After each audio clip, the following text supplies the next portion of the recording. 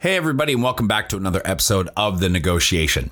In this episode, we continue our conversation with Morgan Keldsen, a renowned international business development and retail expert. With a career spanning over 2 decades, Morgan has worked with some of the biggest names in the industry, including Nike, Converse, and Vans. Today, he offers his expertise to organizations in the athletic and fashion lifestyle space, helping them navigate the complex business landscape of the Asia-Pacific region. For brands without existing relationships in the Asian market, this episode provides tactics and strategies to help them enter the market successfully. This episode starts off by taking a deep dive into the history and growth of Stussy, a popular streetwear brand that Morgan worked with, helping them in APAC. We explore how the company transformed from a wholesale-focused business to a direct-to-consumer model by tightening its distribution. The conversation also touches on the significance of choosing the right collaboration partner in Asia and the impact of the COVID-19 pandemic on the fashion and lifestyle industry, which, among other things, exposed companies who suffered from poor relationships, especially in Asia, where so much of the world's supply chain is managed. We then hear from Morgan about his experiences navigating the pandemic while working at Vans. Finally, we discuss the potential of the metaverse as a marketing tool in Asia and the future of consumer behavior in the APAC region. Enjoy.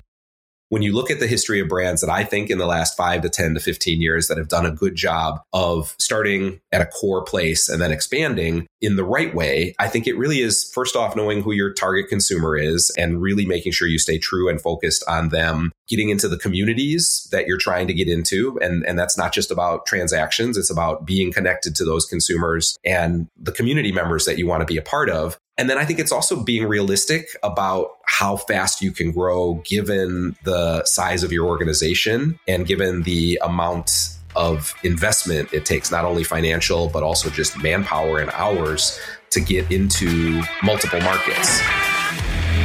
Home to over 4 billion people, the Asia-Pacific region boasts one of the most powerful consumer markets on the planet. Not only is it home to half of the world's under 30 population, but it's also home to more than half the world's internet users. It's a market that no globally minded organization should ignore. But entering markets like China, Japan, or Southeast Asia is no easy task. Just ask the likes of Microsoft, Google, Uber, and Facebook. However, times are changing, and with the right partners, doors are slowly opening as more and more companies find success growing their key markets in APAC. I myself spent 8 years in China, mostly as a venture capitalist, helping early-stage tech companies grow in the Asia-Pacific market successfully. This show is dedicated to uncovering and examining successful Asia market entry and growth strategies by interviewing the experts who've done it before and truly understand what it takes to be successful in the region. My name is Todd Embley, and welcome to The Negotiation, brought to you by WPIC Marketing and Technologies. Let's move on to work that you did with Stussy. And so being somewhat lesser known, and I don't think that's any shade on Stussy when we're talking about Nike, is everybody's lesser known. Tell us a little bit and explain to the audience exactly what the Stussy brand is and share some your experiences that you had working there in the Asia Pacific region. Yeah, so Stussy was an extremely exciting opportunity for me because it's a brand I grew up with. For people that know, if you do the research, you find out that Stussy really is the OG streetwear brand, founded in 1980 by Sean Stussy, a surfboard shaper. It's a very authentic brand that comes from originally surf culture, Southern California, but right away got into skate, into music, and one of the amazing things thinking back to those early days was they very early on had connections into the UK and into Japan, into these organic communities tied again to skate, to surf, to music, to art, early adopted by a lot of people. And when you look at everything from Supreme to all the streetwear brands that have come after, everyone gives respect to Stussy as that OG brand. What was, if you can share, market size and the exposure that Stussy had to the market in Asia Pacific as you arrived versus when you left? Yeah, the cool thing about Stussy is, I think, again, people that know, but being that it's a privately held, family run company, they've kept the business purposely very small. I think it's, for anybody that's worked in a publicly traded company, it's counterintuitive. But when I came in, a lot of the strategy was to really just sharpen the focus, which was really had shifted from a legacy wholesale business, whether it was in North America or in Europe or in Asia. A lot of the business that was done was through multi-brand, but also coincidentally, this is mid 2010s, the focus on DTC brands was getting sharper and sharper. And just the team in headquarters had a vision that wanted to keep it and bring it back more to the DTC area. So I was lucky because in APAC, we had a 30-year partner in Japan, a 20-year partner in Australia, a 15-year partner in Korea that had really taken great care of the brand, done all the right things. And so my role was really to come in and help those markets where we had a longstanding partnership just tie more closely to global, whether it was product, whether it was marketing, and then really focused on our e-commerce and our stores. And the Stussy strategy is not to have hundreds and hundreds of stores. It's much more the get those key locations that you want to have one store in that's about community, that's about representing the brand. So we focused on those doors. And then my part that was extra exciting was finding new partners in other markets where Stussy hadn't been before. So whether it was Hong Kong or getting into some pinnacle distribution across Southeast Asia, getting up into China. So we now have a store in Shanghai and in Beijing. And so it was again, more connecting it to the global strategy, which happened to be about tightening distribution. So there was a lot of wholesale that Stussy used to be in that they moved away from in order to focus much more on being a DTC really led brand. If you're a brand owner or brand decision maker somewhere near the level of Stussy, given your 4 years there, and you alluded to some of the tactics and strategies that you were using, the work that you were doing, could you pass along any other nuggets of wisdom? It's a little bit different because, like you said, Stussy had long standing relationships. So some of the brands that might be listening may not have those. So you can try to blend that answer, knowing that maybe not everybody's going to have that if they're looking to enter that region. But, maybe it's just some advice and some wisdom on some of the tactics and strategies or experiences that you had in your role during that time that you could pass along. Yeah, and I think your point is really a critical one, is that, similar to Nike, if you're a brand that has been around for 40 years and has established themselves as that authentic brand, it in some ways it's easier. In a lot of ways, it's easier than if you're starting off from scratch, if you're a young brand. I think that when you look at the history of brands that I think in the last 5 to 10 to 15 years that have done a good job of starting at a core place and then expanding in the right way, I think it really is, first off, knowing who your target consumer is and really making sure you stay true and focused on them, getting into the communities that you're trying to get into. And that's not just about transactions. It's about being connected to those consumers and the community members that you want to be a part of. And then I think it's also being realistic about how fast you can grow given the size of your organization and given the amount of investment it takes, not only financial, but also just manpower and hours to get into multiple markets. So I think a lot of it really has to come back. And a word I've used a lot through this conversation is authenticity. If you start, what's the reason for your brand to be? And then who are you targeting and how do you connect with them? I think that everybody starts from one market. So if you're a core market and you're connected and you're authentic there, that's the most critical part. But then as you decide you want to go broader, what's the reason you're going into those other markets? And why do those consumers, why would they want you, given that there's going to be a lot of other options for what you offer? We've seen a lot of brands. I mean, when I was in Asia, I saw a ton of new brands coming out. And I would say, as a consumer, I lacked some trust. I didn't feel or know their personality or their soul. And if I didn't know that and I didn't feel that, I felt that perhaps there was some opportunistic mechanisms at play that were just trying to take my money. So I do 100% agree with that approach and thesis of really being authentic. And you have to know why you're there, and you have to know why consumers should be interested in you or your product and what you stand for and what you're all about. Exactly. And I think if you don't know that, that's first step is figuring that out. Totally true. Okay. So I want to get to Vans. Vans is really interesting. One, you moved over to Vans just pre-COVID. Okay, so there's really interesting things in there because that was, I don't care if you have, 300 years of experience. That's going to be something that you have to face with almost a new set of eyes, because very few things that have happened in the history of this life have kind of met us at this time with technology at that stage, not being able to move about and whatnot. So we definitely want to get into that. But I want to start with Vans has an unbelievable reputation for collaboration. They collaborate with other brands as well, if not better than that, and more often than most any other brands that you see. They're just so good at that. So I guess I want to ask first, why do brand collabs resonate so well with consumers in Asia?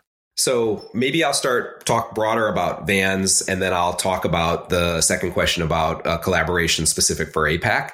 So for me, that exactly what you said, was one of the main reasons I was so excited to join Vans, having been a fan of the brand, all the years that I was working at other places. I think the purity and the focus that Vans has on their core consumer, on the skate and action sports industry. If you look at snowboarding, if you look at surfing, if you look at skate, the product, yes, but I think it's really more the ethos of the team and the people and the partners and that, over 50 years of authenticity in that space was another brand that I feel fortunate to have worked with, is that commitment to that core consumer. And I think one of the things, speaking to the collaborations, is a lot of brands do it because they want the hype. They want, obviously, the traffic. They want the sales. They want the awareness. And it's not that Vans doesn't have that mindset as well, but everything is born out of passion and authenticity. So when you look at a lot of the partners that Vans historically has done partnerships with, collaborations with, it's a mutual love and a mutual passion. And it doesn't have to just be about skateboarding. I think, the creativity aspect of what Vans is known for, whether it's music. You think about the Warped Tour for, North Americans that remember that 20-year arc that they did where they were sponsoring music festivals. And obviously you look at all the different areas. Again, I use action sports loosely, but I think it's just the authenticity that you have in all those sports that Vans was 100% and always has been 100% committed to. So I think in Asia, we don't have as long a history as obviously in America, but there's a lot of great stories that you could go back and look at what the brand was even doing 15, 20 years ago in China and Japan. Again, it's an over 30-year partner that we have there. Australia, another 20 plus year partner. So I think they have been able to be authentic in a way that very few brands have been over all the years. And that speaks just, again, a lot to the team and the passion for who that they're really, the communities that they want to be consistently a part of. It's funny. I'm thinking in my own closet and how many of these brands that I have multiple purchases from all of them. It's pretty awesome. I wanted to ask if you could lay out, again, for the brand owners and trying to put myself inside of what they're listening to right now and what they might want to know. What are the benefits of brands doing collaborations with other brands? What efficiencies and what are the challenges and what are the things that you have to be careful of?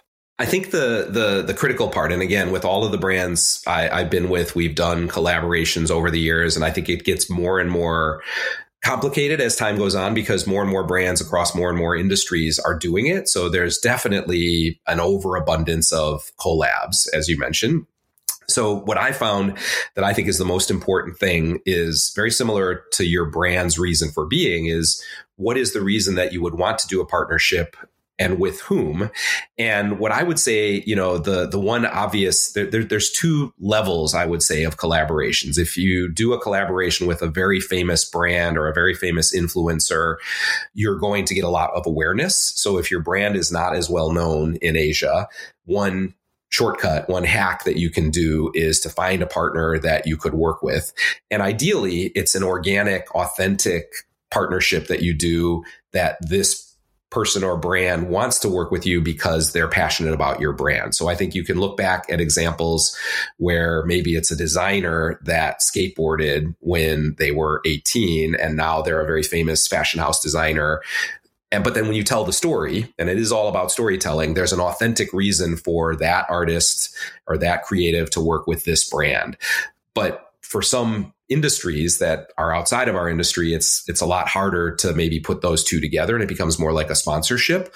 So I think that, if you're looking to find an authentic one, you have to look at it from your local consumer's perspective. So if you're a Western brand selling in Asia and you're working with a Korean influencer or a Japanese brand, you want to make sure that as you peel the onion back and you look at the reason for this thing to be, there's authentic reasons for it to be, and there's storytelling that you can tell, as opposed to just putting one logo on another brand's product. And again, I think that finding those people that want to be part of your community that also have the ability and the influence to expose your brand to more people than you would just on your own. But it has to be authentic. That's really the advice that I would always say is if you do it purely for commercial reasons, a lot of people will suss that out. And I don't know that that's good long-term for brand building. Choose your partner wisely. Yeah. And I think what we're saying here around the collabs is that the whole, if done well, can be far greater than the sum of the parts. Absolutely. And so definitely look into it. We have to talk about the COVID thing. So I'm going to keep this pretty wide open. How did that go? What did you guys do? How did you pivot or iterate, or how did you just handle that entire scenario?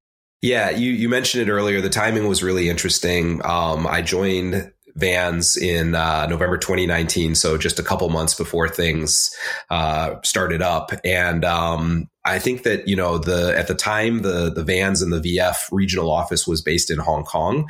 And so I made the move up there. The family was going to come later. But then when COVID happened, came back down here and then worked remotely throughout the COVID period. And, the thing I would say that is really a testament to the culture and the leadership of the VF organization and the Vans organization within that was we had so much support all through that, not only for our internal teams, but also for our external partners. So at the time, I was managing all of our distributors across APAC, as well as some of the smaller markets that we directly managed.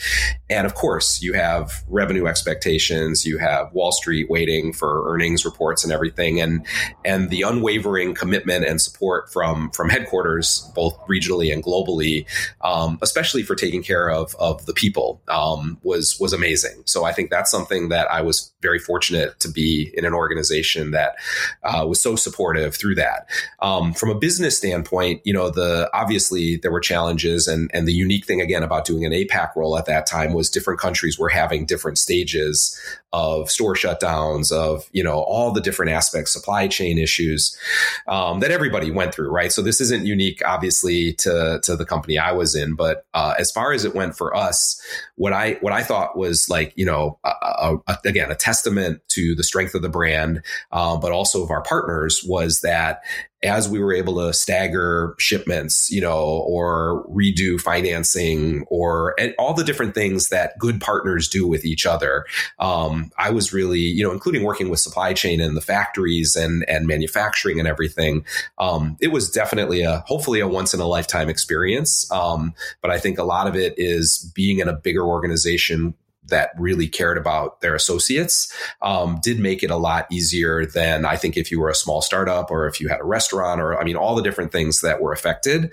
But it did give us a chance as well to really focus down on what are the core areas that we want to focus on. And again, what's our reason for being amongst all the other choices that consumers have, and a huge pivot to digital, which again is not unique to us, but that was an area where we learned a ton of things in the digital space that are continuing to be used and leveraged going forward. I think one thing that COVID did, I wouldn't say did well or anything of the ilk, but it really exposed companies that maybe didn't have the best financial management and maybe and really didn't have the best relationship management. And if you had been focusing on that and really managing that well, COVID exposed you. And I think you were in big trouble because everybody needed to lean on everybody else. And they didn't necessarily have to, but if you had that relationship, you could ask of them and they knew that it was important and it was mutually beneficial to work together to figure it out. Yeah. And I think what you're saying is that you realized that was something that you guys had. Absolutely. The partnership spirit and support of people, both emotionally, but also financially, every aspect of it. I mean, yeah, I agree with you 100% that was a testing time for everybody to see where your relationships all were. Okay, we have to get into the iconic Keldsen Consulting. I mean, that's a natural move. I think, first of all, after everything that you've done, it was probably high time that you allow others to have access to the brilliance. So tell us a little bit about the work that you're doing now. Tell us about, what the company is focusing on, what your work is focusing on, and then we'll get into stuff that you're seeing in the Asia Pacific region these days. Yeah, no, thanks for asking. I mean, it is something that, as you said, with all this experience and the network that I built over the years, it happened very organically, where a few years ago, a couple of different friends were starting up small brands. We're looking to kind of go expand internationally from wherever. I'm thankful to have so many connections worldwide that a lot of times it's just putting people together. So really what it's shifting to now, taking a bit of a break, life transition stage, and helping a few different friends, some in Asia, some in Europe, some in the US. In a lot of cases, like I said, just bringing people together. But in some cases, it's actually working with some small companies about trying to figure out what's the best entry into, it could be into Asia overall. It could be a specific market. It could be wanting to get into some channels that they haven't been in before. So it's pretty early days for it being a full-time focus for me. But it is something I'm excited about doing, as far as really just leveraging those experiences and saying, okay, how can I help people get into this wild world we're in? For those that have done it, for those that haven't done it, for those that are thinking about doing it, how has the leap into entrepreneurship gone for you? Has it caused you a little extra time on the ticker? Yeah, I would say so. I mean, I think that, it's definitely, eat what you kill is a very different thing than working in a big company. And I think there's pros and cons. I really consider myself, my career arc, to be fortunate, having worked for a very large company to two medium-sized companies to one very small company. I've had a bit of a taste of all the different ones. And I think for me, again, where I'm so fortunate is that when I look at the community of people that, my network that I built up and the people that I know, everybody's been so generous and kind in offering to help. And I'd say that's one bit of advice that I'm happy to share with everybody is, reach out to those people that you've built relationships with and just ask. I had a lot of people ask me over the years, and I'm finding that I'm getting a lot of that paid back to me. And I'm very thankful for that. Well, I'm going to prompt you for ways to get in touch for those who do want to connect with you in a little bit. They have to wait for that. I want to ask you a kind of a broader question of everything that you've done and everything we've talked about. Where do you see consumers heading in the next handful of years? Yeah, I think, and obviously talking on the APAC region, I think one of the big challenges that we're going to face, and it's not that hard to see, is the macro challenges that we're facing, obviously global inflation, but really a lot of the geopolitical stuff that unfortunately is happening. It is something that's a fact that I think is changing how I've seen the relationship between different markets. I think consumers at the end of the day, the large majority of them are not wanting to focus on that. They're wanting more to focus on their daily lives, their family, their community, their activities. So I think it's important, again, to go back to who you are as a brand and what it is that you want to be for those people. And then also acknowledging that an ever more competitive landscape is out there. Again, in our industry, if you look particularly at China with the local brands that are there in every industry, I mean, it's so much more competitive than it was before. So, but I think even with all that choice, if you have a reason for being that consumers want to connect with you, there's opportunity out there. It's really just picking those points that you want to go to, and also being realistic, as I said earlier, about your own capabilities and resources so you don't overstretch yourself. What would you say are some of the top things that you would advocate brands to not do when they enter or exist in Asia that you're seeing maybe some other brands doing that you're like, I'm not so sure you should be doing that? Yeah, this goes back again to my point on authenticity and knowing what your reason is for being. Is I think a lot of times, it's always been that my whole time, it's the pot of gold at the end of the rainbow that is China, right? Or now you could say broader Asia Pacific. So many consumers, middle class, up and coming, all of those things. That's easy to say, but I think you also have to realize in each of these markets, there are local brands that are singularly focused on those consumers and understand what those consumers are looking for.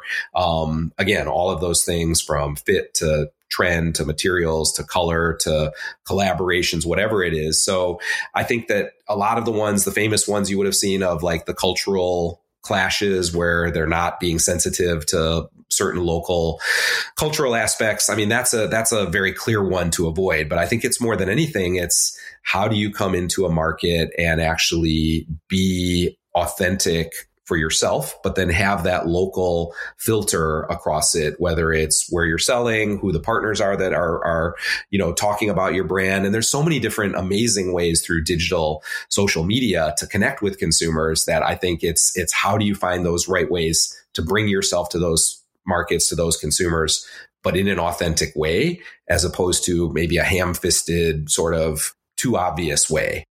Outside of talking to you directly, or perhaps listening to this podcast, what, in your opinion, are the best ways, the best channels, the most efficient mediums for brands operating in Asia to really get a good understanding of their customers? Yeah, I think the most important thing, and I think this is one of the areas that, in my opinion, will always be the case, is having on the ground knowledge. So trusted partners, whether they're internal people, if you can afford to have internal people working for you in a region, or external partners that have the experience, have the network, have the local community connections. For everything you can do on the internet, I really still feel that nothing beats that on the ground connection that you have and the lived experiences, that people like us have had. If you can find those people and they are a fit for your culture, that's, in my opinion, the best way and it's also current. There are people living in the space right now. Quick tangent into something a little bit more future looking. I wanted to ask just about the metaverse. Where do you see the metaverse's position as a marketing tactic, as a channel for brands? How important do you think it's going to be? And how are you seeing any companies leveraging it right now? Yeah, I think, going all the way back to making sure you know who your consumer is. In our space, I think there's no doubt in my mind that for our industry, it's something that more and more of our consumers are going to be interested in some capacity. A metaverse is such a broad word. Web3 is such a broad word. But I think there's no question that it's going to become more and more part of consumers' lives, especially as the younger consumers continue to grow. So I think it's important that brands have a point of view and have a strategy on it. Now, that said, I also think it's important. Another version of what I've said earlier is that you have to know what your capabilities are, your core competencies are. And you also want to come into this space in an authentic to your brand way, because I think a lot of times you see brands coming in, and if you're from that world, it feels very forced. It feels like not right for the community. And I think that's another example of coming back and knowing, why do you want to be in there? It's not just about selling more stuff. It's about being part of a community. But yes, in my mind, especially in our industry, it is something that I think more and more consumers are going to want a brand to be part of in multiple different ways. What are a couple of examples of brands starting to leverage metaverse? I mean, is it product placement? Is it just logos, sponsoring, or how are they doing it? To me, I mean, I think the easiest one to look at is what Nike has done with, they purchased a brand last year called Artifact that, where they're doing combinations of digital versions of product. And now they've just started making physical versions of it as well. They're working with athletes on coming up with ways to bring them into the metaverse. It's just, again, it feels like an easy answer, but I would say in our space, when I look at what Nike's doing, not just Nike themselves, but how they're investing in tech and investing in the whole blockchain world. I think they're the benchmark by far to look at.